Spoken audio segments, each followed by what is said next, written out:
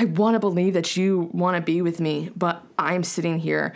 I'm doing everything I possibly can. I'm laying every single card down. I'm literally throwing every single trick I have up my sleeve and giving you all of my heart. And you are just sitting there staring at it and not doing anything.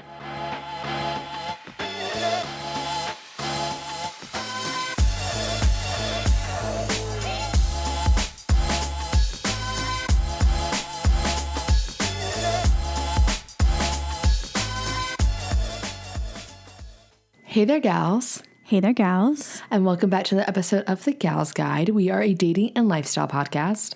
I'm Hannah. And I'm Emily. Happy Monday. Welcome back. You have had a very interesting week. Tell us about what you have been up to.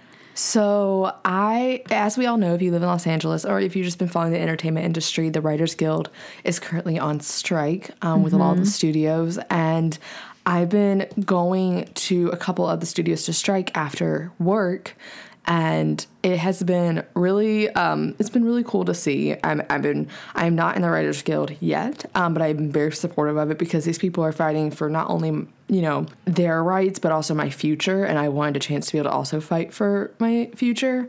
And also, I'm just really pissed off at, what a lot of the studios are doing. Fucking David Zaslav at HBO changing it from HBO Max to just fucking Max, that makes no fucking sense. And then also just taking away a lot of credits on their shows. If you go to any Max show, HBO original, or not even just HBO originals, all their programming they took.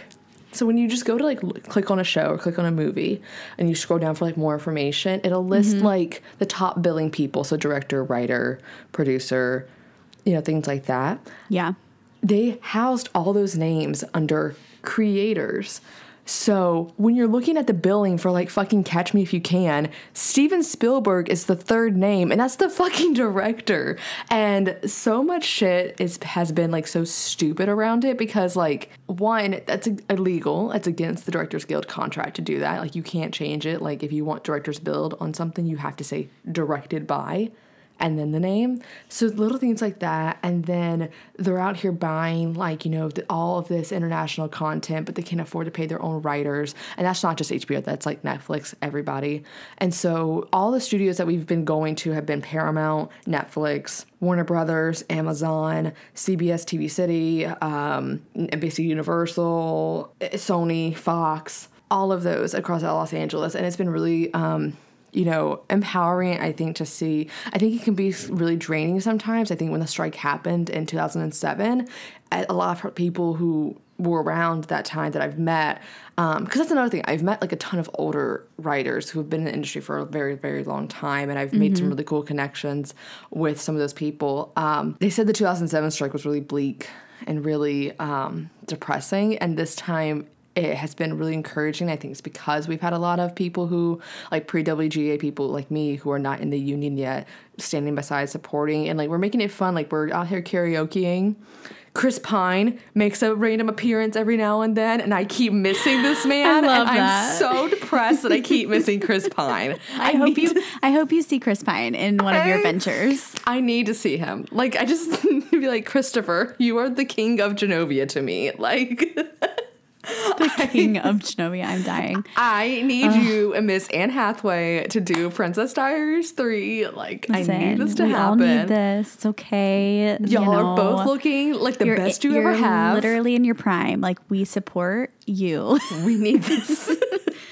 No, I think it's really cool. I think it's really cool that you, who is not part of the guild yet, is still participating. Like you said, it's frustrating even from me, and I'm not even a screenwriter, to watch people not get credit and get paid for literally creating the things. There would be nothing on Netflix without the writer. And so I know I can't empathize, but I can sympathize because as a songwriter, we get paid nothing for streams. So it's very, it's very frustrating when, Trust me, I'm waiting for the musicians to go on strike. I would. I don't know if musicians that. will go on strike. We'll see. That would be awesome. But yeah, I think it's really, really encouraging to see. To just see it because it is frustrating, and nobody, like, I mean, I knew it was a thing because of like the past stuff, but like the fact that it's still a thing and we're in 2023, like, is absolutely ridiculous. So, I loved your sign, by the way. Thank you. My Daisy Jones and the Six inspired sign. Look, we know I love Daisy Jones, right? And, you know, listening to Honeycomb, I was like, why is no one quoting Look at Us Now? Like, and it was genius. It was genius. I was like, if I'm going to strike, I'm going to make a sign and I'm going to quote Daisy Jones and the Six. Did anybody else on the line get it? No, because they're not obsessed. I need to take that sign and go to Amazon and strike, because maybe somebody there. Yeah. Mm-hmm. And I'm also hoping that, like, by having the sign, like Scott Newsader or Will Graham, the creators of the show, will see it. Absolutely. Be like, yes. Be like, thank you. Be like, you're welcome. I love you guys. But no, I've met some amazing people. The other day, I met the creator of The Simpsons and had no idea it was him that I was talking to. Literally walks away and was like, oh, wait. I asked my friend, I was like, I think I know who that was, but can you just tell me who that was? He was like, that was the creator of Simpsons. I'm like, okay, that's what I thought. But yeah, I've met him. I've met some really amazing writers. I've met just really cool people who have been really inspirational in my career. And, you know, even though I'm not in the Guild, I still have published work. I have a film I've written, and I support all of this. Even if I hadn't, I still would be out there, and I support the actors going on strike if they go on strike, which I think they will be, and the Directors Guild, if they go on strike, I also support that and will stand with them. So we're just fighting for more residuals, so just like 2% of the billions of dollars that these CEOs are taking in. And yeah, I think that's the part that bugs me the most. It's like, you're not even asking for like a fucking house in the hills. Like, you're literally asking for just... The strike has already cost more than what we were asking for.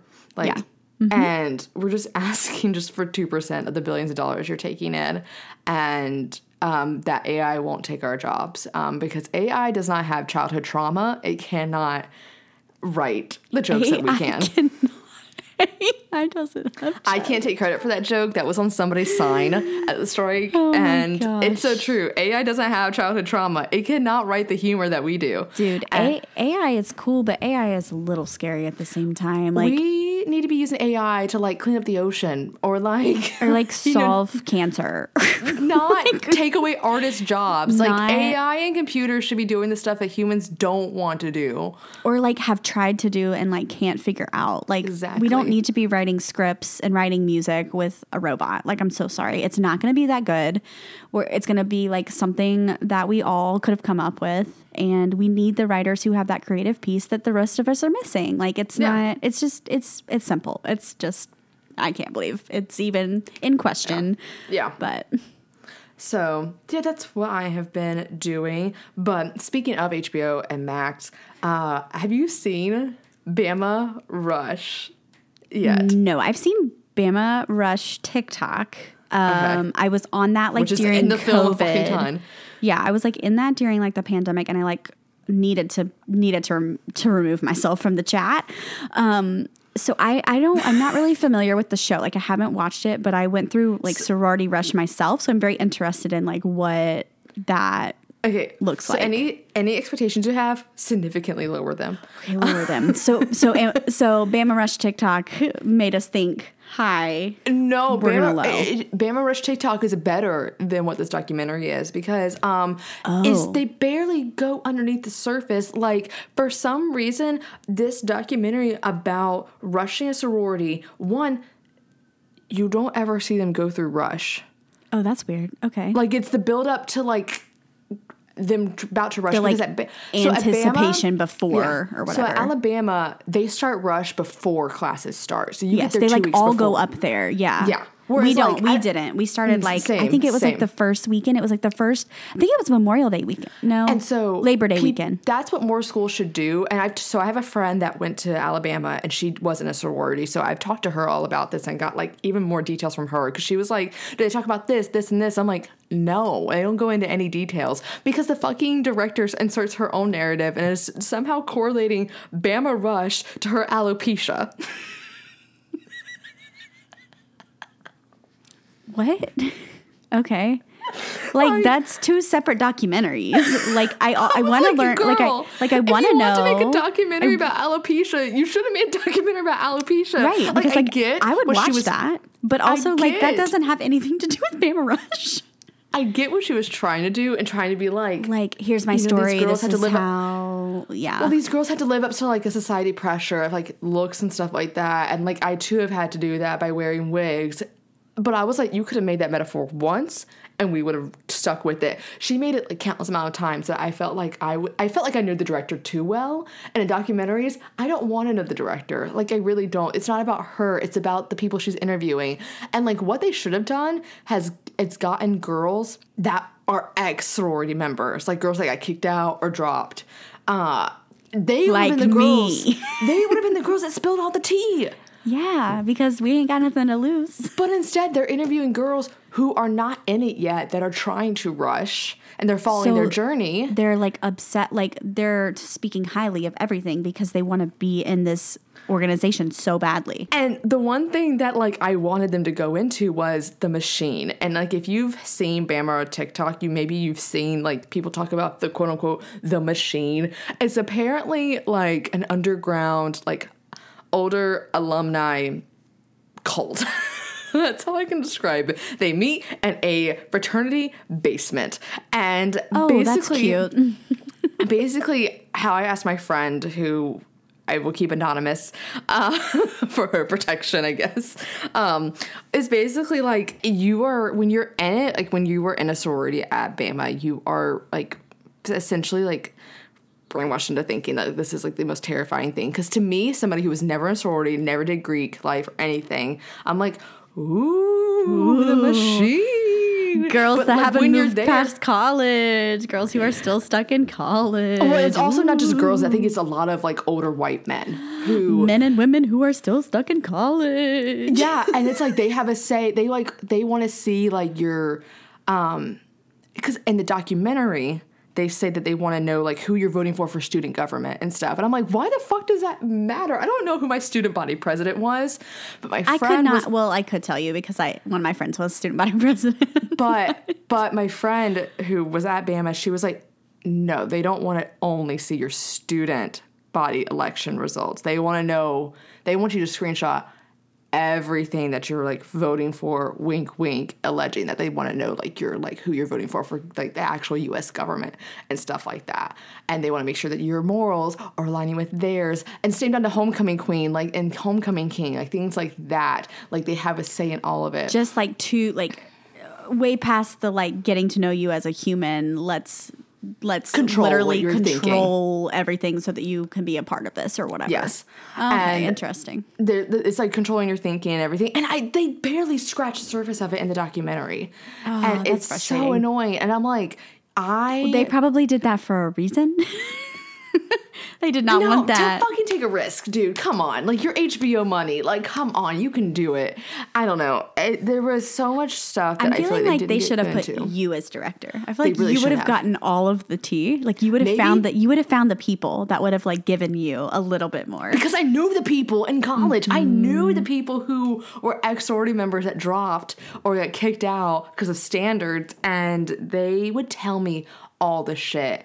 And I'm like, I was always, like, obsessed because, like, the school that I went to, I was in the South, so, you know, like, it was a really big thing there, and especially the school I went to, like, if I wasn't in Greek life, and so I felt so excluded from a lot of the, like, social atmosphere at that school because, like, it was just such a standard. That's why I didn't date anybody all of undergrad, because I wasn't a sorority girl, and that's what every guy wanted to date, was a sorority girl. Mm-hmm. And I just constantly was surrounded by that environment, and I was just fascinated. And I heard someone, like, they don't even go into hazing or the fat which phobia. Is 1,000% yes a thing. Like, there is so much hazing. There is, you know, like fat phobia. There is like racism, like xenophobia, like all this shit that they could go into that goes into sorority life, and they don't talk about it. And I'm like, do you know how, like, even though quote unquote hazing is illegal,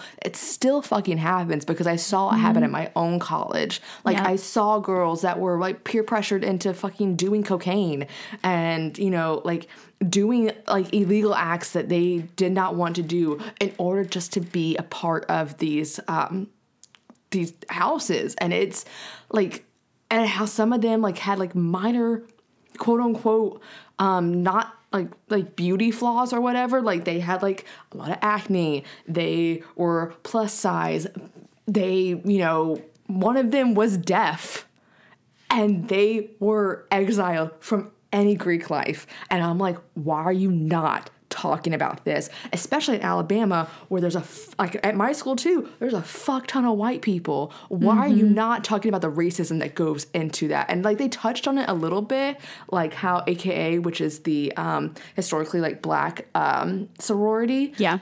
When they first were initiated onto Greek Row at Alabama, like I think in the first couple of weeks there was a burning cross on their doorstep, like alluding to KKK shit. Wow. And that's ridiculous. they like grazed the surface. That's the one thing they mentioned. I'm like, you're not gonna dig into that shit? Like, there's so much more. I feel like that could be dug into, and you should have made. They should have made it a series. I was gonna ask, not is just it a series? No, it's a film. It's It's an hour and a half film. Oh, ew. Yes. Okay, well maybe I will watch it just to like be nosy. But if it's not good, then I don't really want to waste my time. I just wanted, and that's just the recap for anybody listening. If you didn't want to watch it, that's what happens. Basically, they like told you just enough for you to like be interested, and then they don't scratch the surface. Yeah, the teaser is more exciting. That's frustrating. than the film because itself. everybody has been talking about it. Like everybody's like, I'm gonna go watch this. Like I'm so excited. So that's a little like, unfortunate. There's like sound clips that are like, this documentary could end Greek life as we know it, bitch. It ain't. Like it ain't. It didn't do nothing for you. Like if anything, it's just it's a commercial for it. I was gonna say it's actually gonna probably make more people want to join. So yeah. Wow. But you've been watching Selling Sunset finally, this new season. I watched it over the weekend and I loved it. This is a spicy season with the drama, I will say. It is. And like I thought like I was worried at first, since Christine isn't in it this season, that like maybe it wouldn't be. But I think it's actually better, because I feel like whenever Christine was on it, it was the Christine show, and I love Christine. She was my favorite. Yeah. But I like Christine outside of Selling Sunset. Yes. I think was too much like make it all about me in the show, which was like kind of especially season 5. And it probably also was the producers, Adam DeVillo, who also did The Hills as well. Oh, it also probably was a lot of him creating that narrative. But kind of like how he made Heidi the bad guy. Yeah, exactly. Yeah. Okay. So I'll tell you where I'm paused. Well, spoiler alerts ahead. If you don't want to hear this, like, we'll have a timestamp down below. Yeah, I was going to say we don't have to give like certain details, but I have paused it to come record with you. We are on our girls' trip at Palm Springs, and they just arrived, so I haven't seen anything past that. Like Loki, though, the houses they look at in Palm Springs are really pretty. Okay, can I just talk about, like, I'm getting a lot of inspiration for my own house from this specific season. All of the black and the like warm woods, that is like what I want in my house, and I am like, okay, I will remember. Season 6, episode like 5. Like I'm coming back to this one. There is one house that. There's one house that Brie, she's the new girl. She's one of really Nick like Cannon. her. I like her too. She's one of Nick Cannon's baby mamas. And that's what she refers to herself as. She's gorgeous. But she shows Sweetie, the rapper, she shows her a house. I don't know if you've gotten to that episode yet. I haven't gotten to that part. I love that house. And the backyard is so pretty. So Sweetie, if you don't buy it, not that I can afford it, I will. but no, okay, so what are your opinions of I fucking hate Nicole and Brie? Okay, I also do not like Nicole at all. I love Brie. I think she is great because she reminds me a lot, if you watch Selling the OC, those two other girls that they're like, I'm just here to fucking sell houses. I'm not here for fucking drama. The two girls have the same name. Yes. I don't remember their names. I can't remember their names, but yes. Yeah. At first I was like, "Ooh, is Brie going to be the new Christine?" That was like the first. I was like, when she walked in, I was Nicole. like, "Oh no!" And I was like, "Dang it, it's Nicole!" And so, which is very interesting to me. And I also don't like how she brought up the fact that her and Jason dated like 20 years ago. I was like, don't give a fuck. Who cares? Like, you're married. Like, what? Like. And then, like, her whole beef with Chrishell and, like, all the things that happened, like, 3 years ago. Chrishell's, like, literally, like, I gave you credit. Like, I gave you credit. Like, and she took no money from the cell either. Exactly. And this girl is just looking to take down somebody. Yes. I love Chrishell this season because I think she's finally just like, you know what? Like, I'm not going to let people walk over me anymore. Yes. And she's spicy this season, and I kind of like it. I really like it. I at first thought they were going to marinate like the Jason Chrishell breakup thing for too much. For sure. And at first I was like, oh, like, can we just move on? Like, you guys are both with other people and like happily, like Chrishell and G are married. I will say though, the clip of Chrishell and G in the studio was so cringe to me. Oh, it was really cringe. But they're married. Yeah, I know. Yeah. G was on Nick Viall's podcast, which I want to listen to that episode. But I had no idea. I like went back to the TikTok and I was like, oh, that was the soft like marriage launch at the very end. Basically. But no, I love... she only brings up G in like that one episode. Like, they're never brought back up. Yeah. So I was like, oh, interesting. But so at first I was like, yeah. And then I was like, oh, wait, no. Chrishell's back. Like, the Chrishell that I loved from the beginning is back, but she is like found, like, I think what has happened is she's found her voice, which I think G has helped bring out of her. And also, I think that, and she says this in one episode, that G really makes Chrishell feel like at peace. And so when all that tension with Nicole was happening, like, Chrishell just wanted to go be with G. And I can see how, like, there's a different, like, aura around her and, like, peace around her, but she is able to 1,000%. Say, like, directly what she's feeling. And I just really appreciate that. And I think that's why I like Brie, too, because even though Brie, like, may bring up things, like, not in the best timing, she still gets to the point and she's like, I'm not here to bullshit. Like, you made me feel uncomfortable. Like, was there any intention? Like, when she went at Chelsea. Yes. So, like, I don't ever see Brie talking about a problem to everybody else before going to the person first. Like, if anything, she's going to the person first. Like, I'm just going to get this out of the way. And then it's other people bringing it up around her. Right. Which I really like. And I definitely think Chrishell, for sure, has grown into her voice. And I feel like it's almost... like, she's like, I'm not going to have a repeat of the Christine situation. Like, I'm going to address it head on. Does she say things on the Palm Springs trip that may be out of line? I don't know. I haven't seen that part. I'm just teasing you with it. Maybe, but I'm not, like... You're not mad about it at the same time. One line, there's one thing that she says that I'm like... that was a little risky to say, but, like, you might not be wrong. like, what made you so brave to say that? That's really what it is. It's like, you have I think Chrishell's gotten a lot of shit about a lot of things recently, and so I think she's just to the point, like you said, where she just doesn't care. Yeah. Heather, I love Heather. I love Heather. I just really love her. Bump.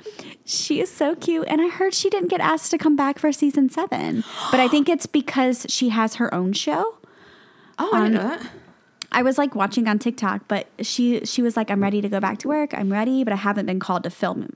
And so I really hope she's back because I really like her. I think she is very much like a good like middle ground, and she's so positive and she tries to see the best in everyone. And I just really like her and Tariq, and I really like their story. So I really hope that I hope she comes back. I hope that was just like an early interview and they've like asked her to come back. Yeah.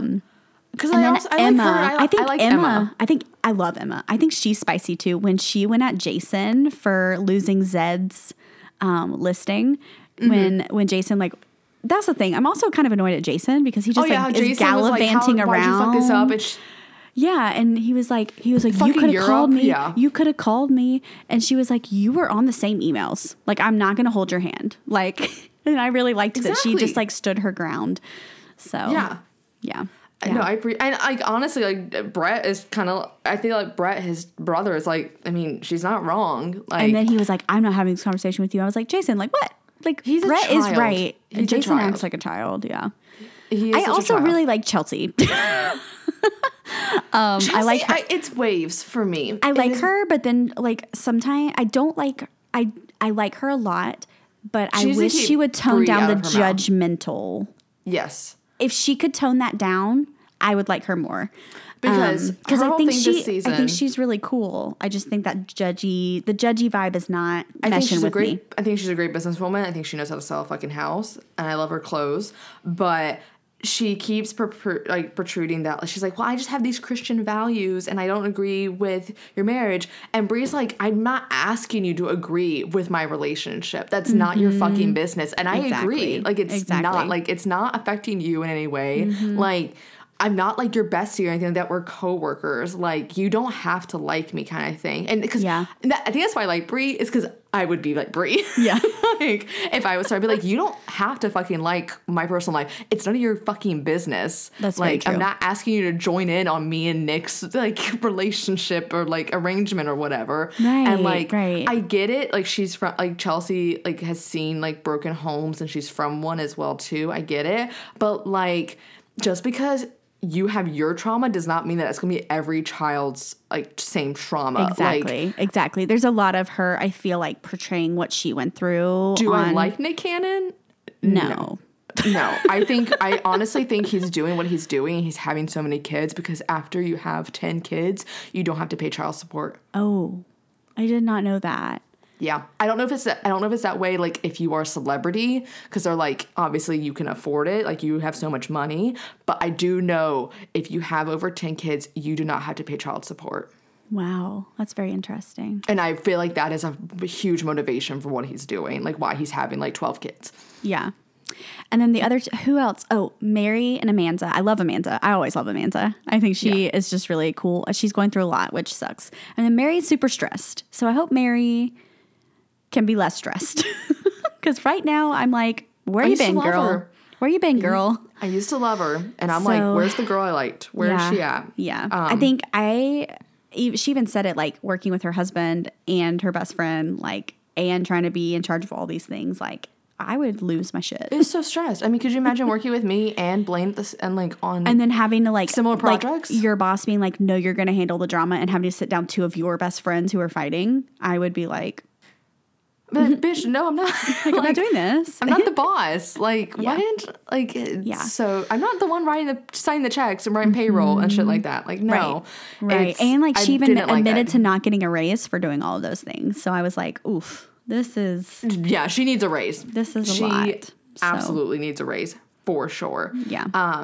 Well, I'm glad I can't wait to finish. I'm very like you see, I'm starting to get caught up on my shows. Like I watched I watched a lot of episodes. Do you have a captivation? Is that your captivation right now? Yeah, we'll call that my captivation. Okay, for sure. What is yours? I have a separate one. Mine, I don't know why it took me so long to like listen to it, but it's Miley Cyrus's album, Endless Summer Vacation. I'm finally now listening to it. Oh, you're just now? Okay. Oh my gosh. I'm finally now listening to it because, I mean, it's finally summer. I cannot get Jaded out of my head. I was going to say Jaded is my favorite one. Oh my God. And the music video is stunning. I love her. I hate that people are giving her shit for not going on tour, but like, she doesn't want to go on tour. Yeah. Just let the girl stay home and produce music. Hello. Let her do her thing. She has been in this industry since she was like 11 years old. That's when she started Hannah Montana. She literally was like, I don't want to sleep on a tour bus. And I'm like, don't. Like, respect, man. I respect that. But like, if you want to do a show at the Hollywood Bowl, I'm fine with that. Or if you want to do like just like one show in LA, like it's fine. Just like a random show. Like the Hollywood Bowl, like I would go. I love that. But she looks the best she's ever had. She just seems very like confident. Like, and she's always seemed confident to me, but it's just like a different level of confidence in my opinion. I really have always admired that about her. Like, she has always been 100% herself. And I think lately she especially has been. And it's just something, I think it's a really positive influence for a lot of women to look to is her, because she is just unabashedly herself. And I I watched her Vogue video where she was going through her different looks, and it was the funniest thing. I highly recommend everyone go watch it. I'll leave a link like in the show notes. But she's like, we're doing my favorite thing today, looking at pictures of myself. I just like, I love her. It's so me. It's so me. 100%. That's some shit you would say in an interview.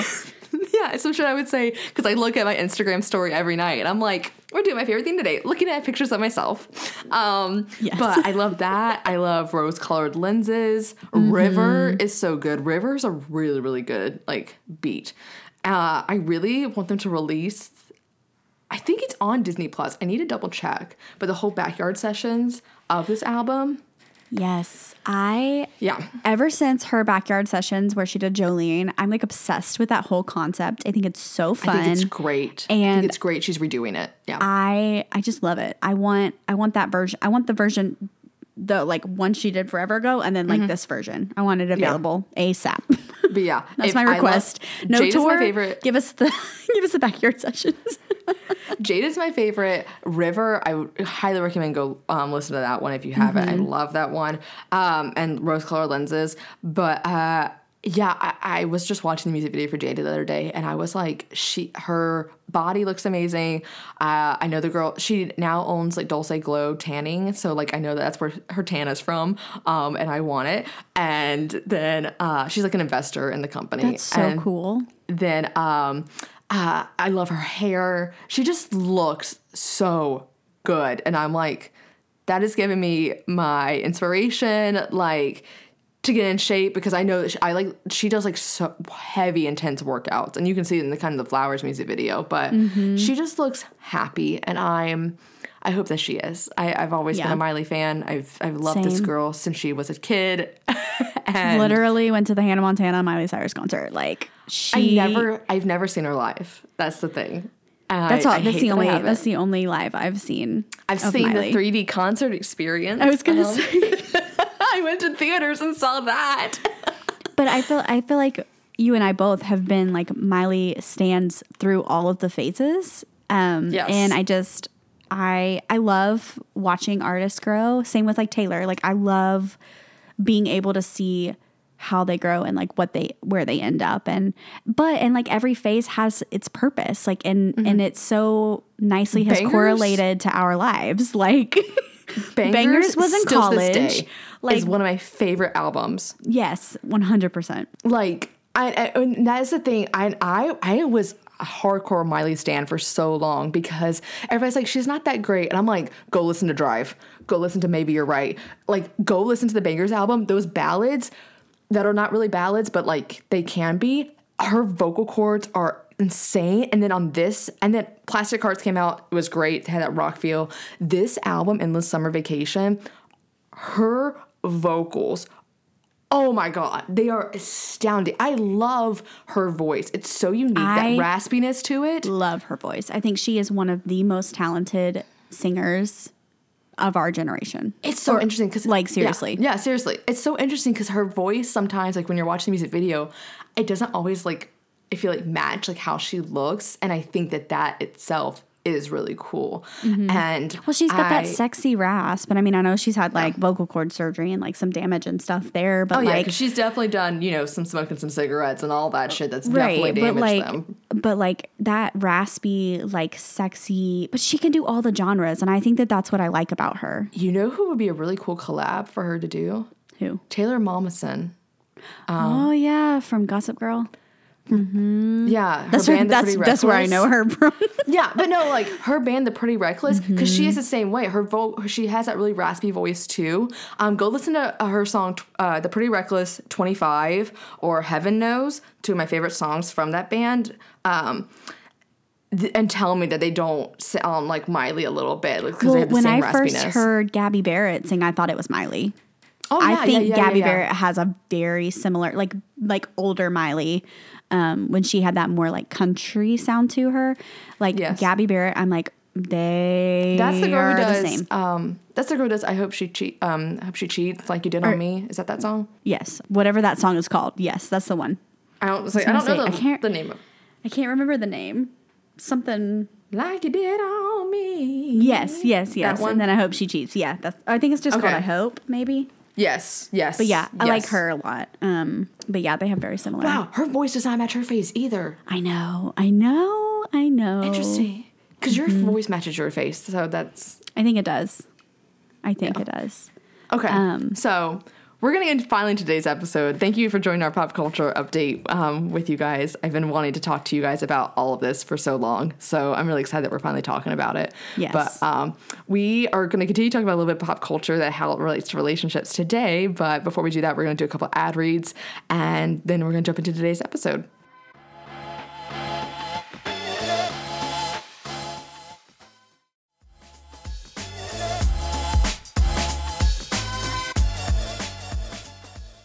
So the pop culture moment that we wanted to talk about that is in correlation to relationships is Taylor Swift's brand new song, You're Losing Me, and how it's illegal that she hasn't put it on fucking Spotify, and I need this bitch to get on it because, first of all, Hits Different, which was my favorite song from Midnights, wasn't on Spotify for a long time, and now it finally is, but now You're Losing Me, which is now my new favorite song, I was going to say, not on Spotify, and I'm like, Taylor, why are you doing this to me? I am really ill.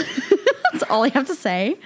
I will say before we talk about You're Losing Me and like our, opinions about the thing, I will say I really do appreciate there being more Lana on. And I really love how she put featuring more Lana. This girl is chronically online. Like, she is listening to us. I mean, like, any TikTok you post and tag Taylor Swift, Taylor Nation, like, she's seen it. Like, because she's seen it. The fact when Midnights came out and everybody was, like, adding Lana Del Rey, they're like, were you silent or were you silenced? Her background vocals were not enough.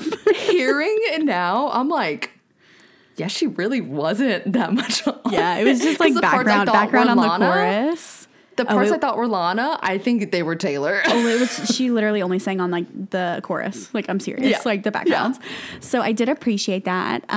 It gives it a whole new vibe, which is very, very nice. So I'm really hoping she's seen all of our tweets about putting Harry Styles on Style. That is the thought. There's a lot of conspiracies in the new Karma music video with Ice Spice. Her fingernails are blue and black. We've got a lot of conspiracies going on. So I'm just like, I'm here for it. Whenever she chooses to release those, I would really like to see an HS beside of Style. Yes. That's all I have to say. AI's already done it for us, unfortunately. So not the best version of it, though. Terrible. Like, actually, it sucks. Yeah. But anyways. But if it's what I have, I'll take it. Yes. But no, back to the song that we love. We both heard You're Losing Me. We've been sending each other like the exact same TikToks back and forth, and I'm like, yes. We heard the lyrics to it, and if you haven't heard it yet, which we're not going to only talk about this, like this is relevant even if you're not a Swiftie, even if you haven't listened to the song.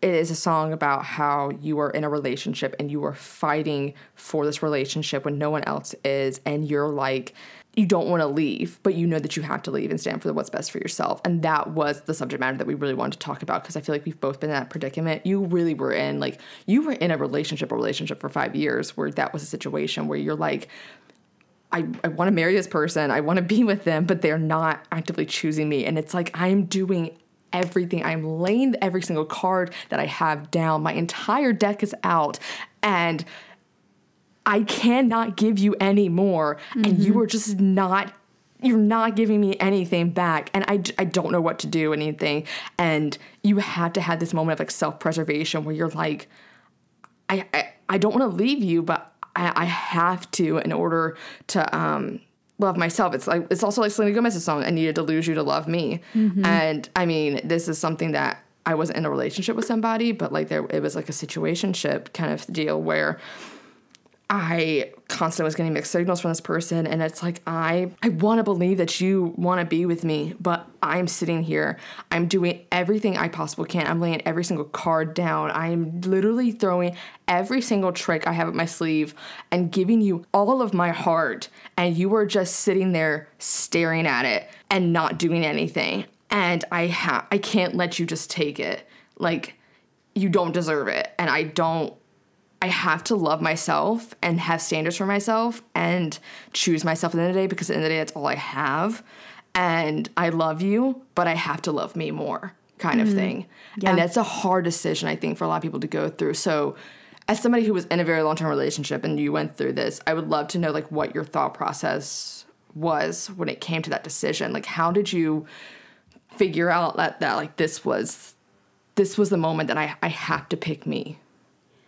Well, like you said, like, I mean, I dated this person for 5 years. I was ready to get married. Like, I thought this was my person. I was doing all of the things that I thought were correct. And when it shifts from, like she says, like, looking at you with, like, stones in my eyes, and it shifts from, like, this obsession to, like, laying your head on the pillow crying silently beside the person that you love, like, you just get to a point where, like he was losing me. And, like, I don't know, like, her part in that song where she's just literally like, stop, like, you're losing me, like, just got to me so much, because it was just like, that was everything that I was feeling in that moment. And I had so much shame around those feelings, because, you know, everyone around you is rooting for you, and everyone around you is rooting for this relationship that they've known and grown to love for 5 years. And you're not just yourself anymore. You're this, like, unit, and you've created relationships and friendships around being a unit. And so I, like, had all of this shame around, like, this desire to, like, leave, because I, like, was at my wit's end. Like, it was just like, I was putting things in and not receiving anything. He was slowly losing me. I, like, didn't feel the same love for him anymore. And so it was like this very shameful feeling, because the last thing that you want when you break up with somebody that you've been with forever is, one, to feel like the bad guy, but two, to feel all of the, like, judgment and the like, oh, everything looked perfect from the outside. And so it was that pride. Really, really hard. I mean, I stayed way longer than I should have. And, you know, go ahead. Was there like a specific moment where it, like, clicked for you or anything? Or was this just an accumulation over time of you just, like, having a moment of reflection and realizing that, like, this isn't what I want, this isn't working out? I think the moment that, like, really sticks out in my brain was, like, I simply just wanted to spend time with him, and spending time with me wasn't enough. Like, he chose, like, other things to do. And it may have seemed very, very small from, like, the outside, but, like, I would try to make plans or try to go see him, and like, I remember distinctly, like, we made plans to hang out. He fell asleep, which is fine. Like, I understand, like, when you hang out with people and you're tired and they're your safe space and you can fall asleep, yada, yada. And so Still not an excuse to fall asleep. Still not. So then I started getting tired, and I was like, well, I'm just going to go home. Like, if you're going to sleep, like, obviously you need rest. Like, I'm going to go home. And I went home, and he went and hung out with other people and, like, worked on a car. And I'm like, so you want to spend time with me so that you can rest, because I'm your safe space and you can sleep. But then you turn around, and instead of saying, hey, we all decided to, like, go out and hang, like, why don't you come back over? You just leave it. And so, like, it was just little things like that just kept happening. But it was the feeling of, like, I wasn't enough. Like, just being with me and doing something with me wasn't enough.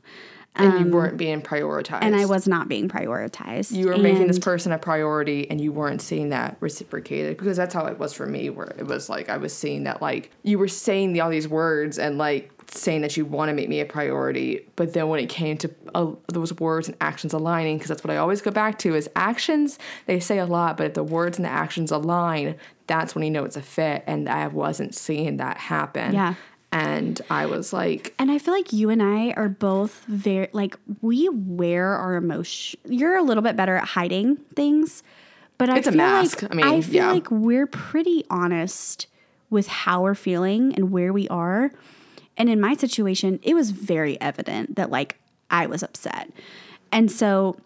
As I'm listening to this song, the line where she says, like, my face was gray, but you wouldn't admit that we were sick, like, that sticks with me, because like, time and time and time again, I had said, here's why I'm upset. this is it.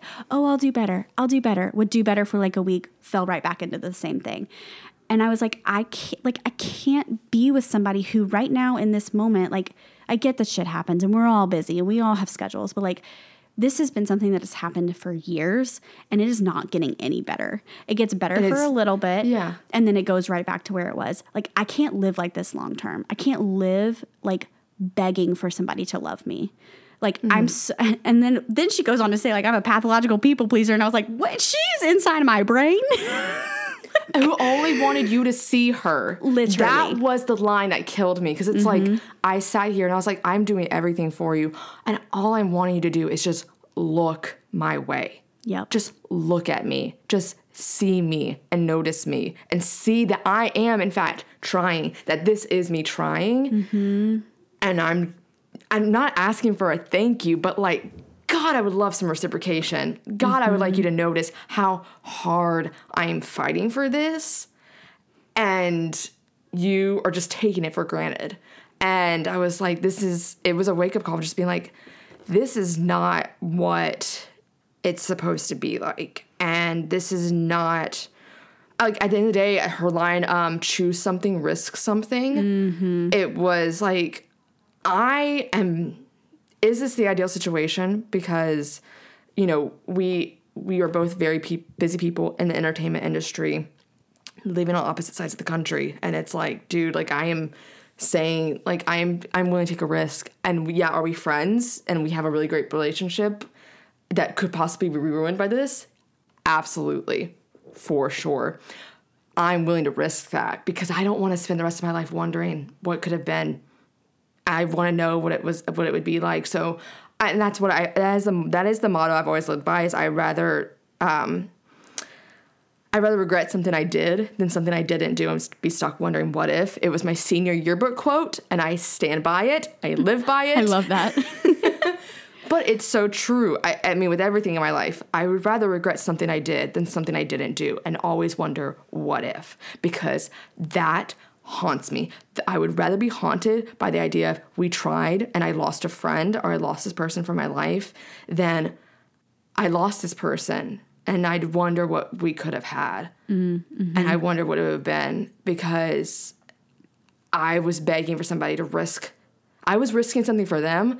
I wanted that reciprocation, and the fact that I wasn't worthy of like you risking a lot of stuff made me feel like I didn't like how it made me feel. And I was just like, I need to risk more stuff for myself, being like, I putting myself first, taking more risks for my career and other parts of my life instead of a boy. But, that was the part like of, I wouldn't marry me either, a pathological people pleaser. I was like, like, because this was somebody I would have married happily. Yep. And I know you felt the exact same way.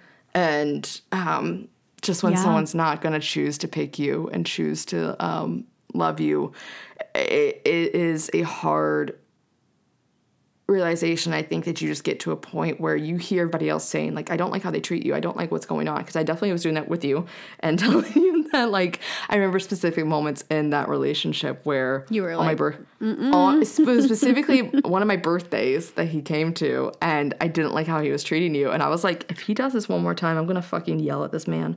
But and it was coming from a lot of people, and I just it's the same. It's that sentiment of like, oh, I'm gonna prove you wrong. I'm gonna prove you wrong. I'm gonna prove you wrong. I'm so in this. Like, I'm so willing to fight for this, and then like as I saw, it's pride too. It was so much pride, and I didn't want to be wrong, and I wanted to get married, and I wanted to have, you know, this life that I had dreamt of, and so to swallow that pride and to like see myself fading and then being blamed as the bad guy.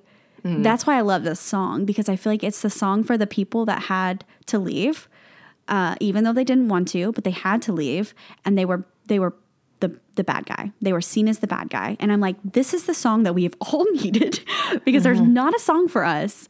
Like, there's always he broke my heart and shame on him and I'm going to cut tires in his car. But there's not like stop, like, you're losing me. Like, I'm going to leave this because I can't do this anymore. So I appreciate her. I'm so happy that this is a song, and I'm going to need it on Spotify today. So when people are getting into that moment, because I want to get into like the advice portion of it. When people are getting into that moment of like they're realizing this, do you think you have a conversation with the person you're seeing of like where you're saying this stuff, like, you know, like you're vocalizing like your thoughts of like, I want you to pick me, I want you to like put in more effort or everything. Do you feel like the person you're dating deserves that? Yes, 100%. I think how did you go about having that conversation when you had it? Well, did you have that? Had it multiple times. Yeah. Throughout the course of 5 years. Like we were tricky. We were on and off throughout the 5 years. I mean, you know. And so like that was hard because I felt like while I needed to step away from the relationship, like looking at it now through the lens of a 29-year-old who was married and in a very like happy, successful relationship, I wish that we had not taken breaks and had stayed together and worked through it as a couple, because I feel like the desire for him to change was not to actually change, but to get me back. And he was successful in that multiple times. And so the desire to change was never there because I was just gone. And so he was so focused on getting me to be his again and to be in the relationship again that, you know, he got me a little bit, you know, maybe a month, and then things started to change. There was really no desire from him to change the way that he was in the relationship. And I think had we stayed together and worked through that in a more like unit mindset, productive mindset, I think we would have actually had some change on both sides, because I'm not saying that I was 100% in the right either. Like I needed to grow in that relationship too. And instead of just walking away when things get hard, like learning how to work together. And so I think we were both in the wrong in some of that. But at the end, like I felt like I had the conversation multiple times. And to an extent I did. So my last conversation was a breakup. It wasn't it was like me saying, I don't have any more room for you to keep trying. Like we've been through this. We've done this. It's not changing. This is it for me. Because when it was the multiple breaks that you were having, I remember me at least telling you, I'm like, okay, you know what you want him to change. So when going back into this, you had that conversation, like this is what has to change. And I remember specifically it would change for a month and then it would like reset back to how it was. Yep. Because I would text you and I'd be like, well, we're right back where we were. Yeah. And so it's like I said, like, here are the things. He did them enough to like muster through reset. And then it would like reset. Yeah. So for me, I've never been a fan of breaks in a relationship because I'm like, well, that just break up. That's how my mindset always was. Technically, our breaks were breakups, but yes, I know what you're saying. Like the whole like, let's just not see each other for a week. I don't do that now. No, if we're not seeing each other, we're not together. Yes. Okay, so like, not to make it like corporate employee kind of. Oh, that's okay. Idea. We can take it there. It'll be a good example. That's the only way I can refer to it as. But like, you're like monitoring his behavior and his performance in this relationship. And I just remember saying that. I'm like, you can tell him that what you want to change, but you have to, not that it's your job to hold him accountable, because it should be his self that's doing that.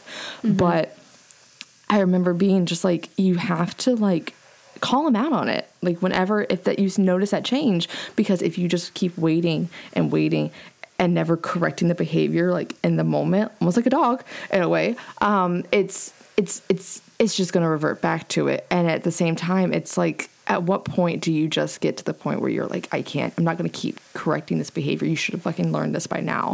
And I think, which is really hard to do when someone is like very upset and like begging for you to give them another, like it was very hard for me to stand my ground. And like, I literally had a pep talk from my mom and dad at our kitchen bar before I went over to his house, because I did it in his space, because I didn't want to do it in public, because I knew I couldn't hold my shit together, because I cry all the time.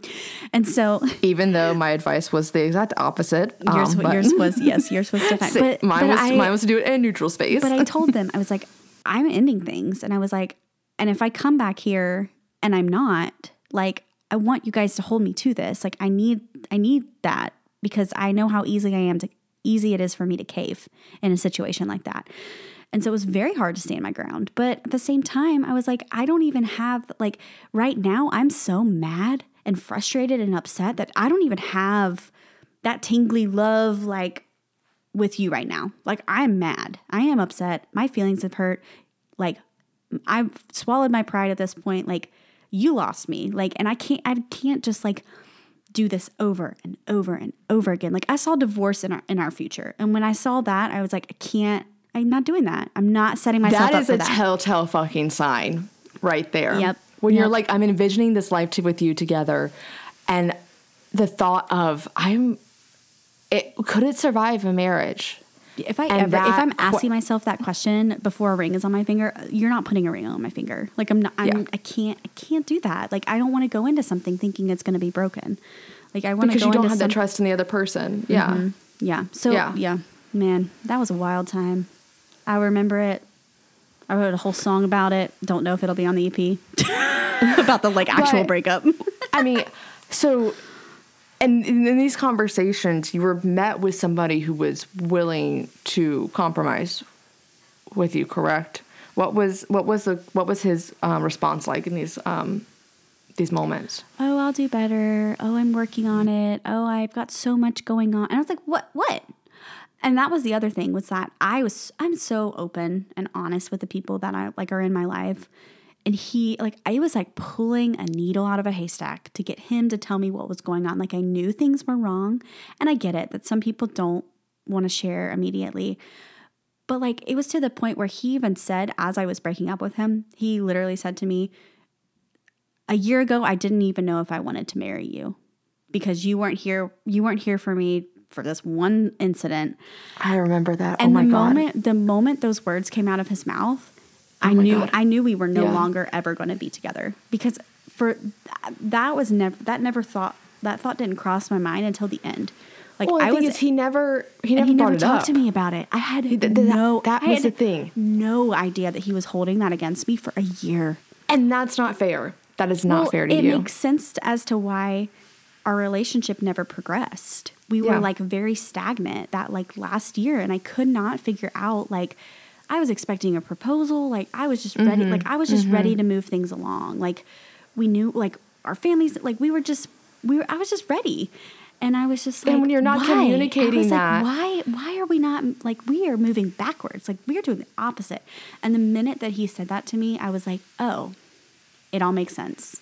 Because you could have told me that a year ago. We could have worked through that. It's like you're watching two different movies. Yes, at the same time. I don't understand where the plot is going. Right. And he was like, I'm so blindsided by this conversation. I was like, I am so blindsided from this conversation that you literally have I saw the shift happen in our relationship, and I could not figure out what it was. And now I know. Had you told me that when it happened, holy moly, we could have like worked through that, or maybe not. I did not know he felt blindsided by that conversation. He felt blindsided by the breakup. Which I feel like anybody getting broken up information the whole time. Yeah. That's vital to the. Yeah. That's wow. Yeah. It was a lot. And I mean, I get it. I've only been broken up with once because I was so traumatized that I like literally did the breaking up. Like, we've had this conversation on the podcast. I always break up with the person now. And I'm always the one that's broken up with, because I stay way too long and I should have left way sooner. So I get it. I get the feeling of blindsided, like, especially if in your head is rainbows and butterflies and yada, yada, yada. So then he says that, and then he tries to pull the whole, well, I've been like thinking about, I'm like, no, you haven't. No, you haven't. You haven't been thinking about proposing, because you just told me that something I did a year ago, you've held on to, and that made you question whether or not you wanted me in your future. And now you're telling me that you want me in your future? It doesn't work like that. The fact that you questioned it no, no, I don't want it to be a question. I want to be I want to be a yes. And I think everybody should want to be a yes. So it was a lot, man. It was a lot. And it's like, it sucked. It's not a comfortable thing to come to that realization. Mm-mm. It's not an easy thing to come to that realization either. And I think you have to give yourself grace, and you have to definitely be patient with yourself. And I know for me, it was not that I was mad with myself for coming to the realization. It was just like, I didn't want to come to this realization. It was disappointing. It was disappointing. Yeah. Like, I didn't want what everybody else was fucking saying to be the reality. And I didn't want to admit it to myself. And then when I finally did, I was like, fuck. Like, I can't. It's so blatantly obvious. I'm taking the rose-colored glasses off and I'm looking at it. It's so obvious. And I can't ignore it anymore. And I hate that I can't ignore it anymore, because the pathological people pleaser wants to just keep going on like nothing is different and everything is okay. But I think at the same time, you have to remember that you are with yourself for the rest of your life. And even though it sucks, and like, it always sucks when you have to leave somebody and it's like, God, I wish that they cheated on me. I wish that they did something like that to make me hate them. Yes. But at the same time, you were cheated. Yeah. Sometimes you were cheated. My time. You were cheated from my priority, your time, your emotions. You were still cheated because they weren't giving you that. And you have to reframe it in that mindset of like, yeah, maybe they did nothing, quote unquote, stereotypical bad, but they did cheat you. And you have to remember that, and that you don't deserve that. And it is so easy to think that when you've only seen that treatment, that maybe that is what is out there and that you don't know any better. But that's one thing that I am thankful for, that I have friends who were in very healthy relationships. And I'm like, well, that's not what's going on in their relationship. So I don't feel like what I'm wanting is too unrealistic. And I know that relationship is different and like dynamics are different and everything, but it is something where you just have to kind of have that reflection of, maybe I don't want to admit that my friends are right, but also like, okay, for me, what made me have the realization was, and last time I thought about this, I cried. So I'm trying not to cry when I think just saying this sentence out loud. It's okay. Was, you cry. If I had a daughter, would I want her to be going through that? No. No. And if I had to sit there and watch my 14-year-old self go through this, would I want her to go through that? And I don't. That is the person I'm trying to protect at the end of the day, is my inner child, and that inner me that did go through damage and that did have trauma and stuff like that, and that I'm always trying to protect and look out for. And if that is my daughter one day, like, that is somebody I'm going to always fight for. And I need to do that for my current 29, almost 30-year-old self. Mm-hmm. And I think that is what, not just Taylor, not just Selena, but like anybody in this situation has to like have that moment where you're thinking about that. And I've had a lot of people ask me like, how did you do so okay? Like, you seem like you have it so well and so together. I'm like, I'm crying. I'm like, she be texting me, she crying, listening to songs. Crying. Like, it's okay. You put on. I also have had a shit ton of therapy. You've had a lot of therapy, but you also keep yourself busy. Which is a good thing and a bad thing. Here's my thing, but this is the thing that I always try to remind myself of. And I know you didn't have this. Well, you did. You did a little bit. But I remember how badly someone else hurt me, how low I got in that moment. No one is ever going to hurt me that bad again. Yeah. I will never allow myself to go to that place again. I would rather risk it and leave so I do not have to go back to that place, because I refuse to go back to that place. When I was going to say, you're not going to let yourself be in a situation like that ever again. Yeah. I've literally picked myself off of a street corner sobbing. I refuse to go back to that low place again, where I was willing to just let myself go for somebody else. And that would be more disappointing than giving up on somebody who, yeah, I love them and I want to be with them, but I have to love me more, because I have to do it for her. I have to do it for my old self, because I'm not going to allow myself to crawl back up when I've made such progress and I've gone so far already. And these are conversations I've also had with other friends, because recently this is something that I feel like everybody's going through. I feel like a lot of people are going through breakups, and they're always like, texting me like, how are you doing so well? And I'm like, I just refuse to ever go back there. I just refuse to ever be in that place again. And I think if you've been hurt that badly before, you know exactly what I'm talking about.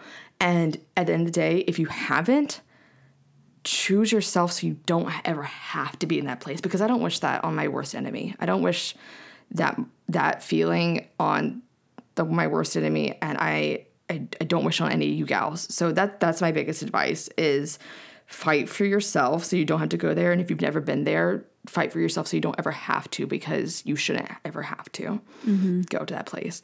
So yeah. And my like ending advice would be to have the hard conversations. Like if something is bothering you and something is not, working out, like have that conversation, because it's going to save you in the long run. And that gives you and your partner the opportunity to like work through something together, which is going to set you up for success in your future if they are your future. And if that looks like couples counseling, fine. Yeah, that's great. If that looks like you not going to somebody else and you just like checking in once a week and you just making a cognizant effort to correct it and make sure that your partner knows that you are there for them, like that is the most important. And I think honestly, just keeping each other in check and calling that shit out and speaking up for yourself, because my whole thing was being that, pathological people pleaser, afraid to speak up for myself and my needs. And I texted Hannah the other day of realization, like, I'm gonna have to do that the next relationship I jump into. Like, I'm gonna have to, because I just don't give a fuck anymore. Maybe that's me turning 30, but like, just, I'm gonna have to, because I don't care if you don't like that anymore. Yeah. I don't care. These are my boundaries. These are my standards. If you don't like it, then you are not the one for me. And I'm not going to sit here and tolerate bullshit after bullshit, because I have worked so hard to be by myself, and that is perfectly fine. So, yeah. Yeah. I hope this was motivating. This was a really good episode. I think it's really nice to talk about things like that, especially now that I'm like so far removed from it. It's very easy for me to talk about. And coming at it from a different perspective than like when you're in the heat of the moment. So I think definitely. I think it's really nice to just, think through things and be able to, like, the whole purpose of this podcast is to have these really hard conversations and give a space to you gals to come with questions and like feel like there's other people who are going through similar things. So definitely. And so that does it for today's episode of The Gals Guide. Make sure to follow us on Instagram at The Gals Guide Pod. Also like us on Facebook at The Gals Guide and become a Gal Scout in our Facebook community. You can also hit us up on our website, thegalsguidepod.com, and our personal social media, which we will have linked in our show notes. Also, if you are listening to us on Apple Podcasts, please rate and review. And then if you're listening to us on Spotify, go ahead and subscribe to our podcast. So thanks for listening, gals, and we hope you come back for our next journey.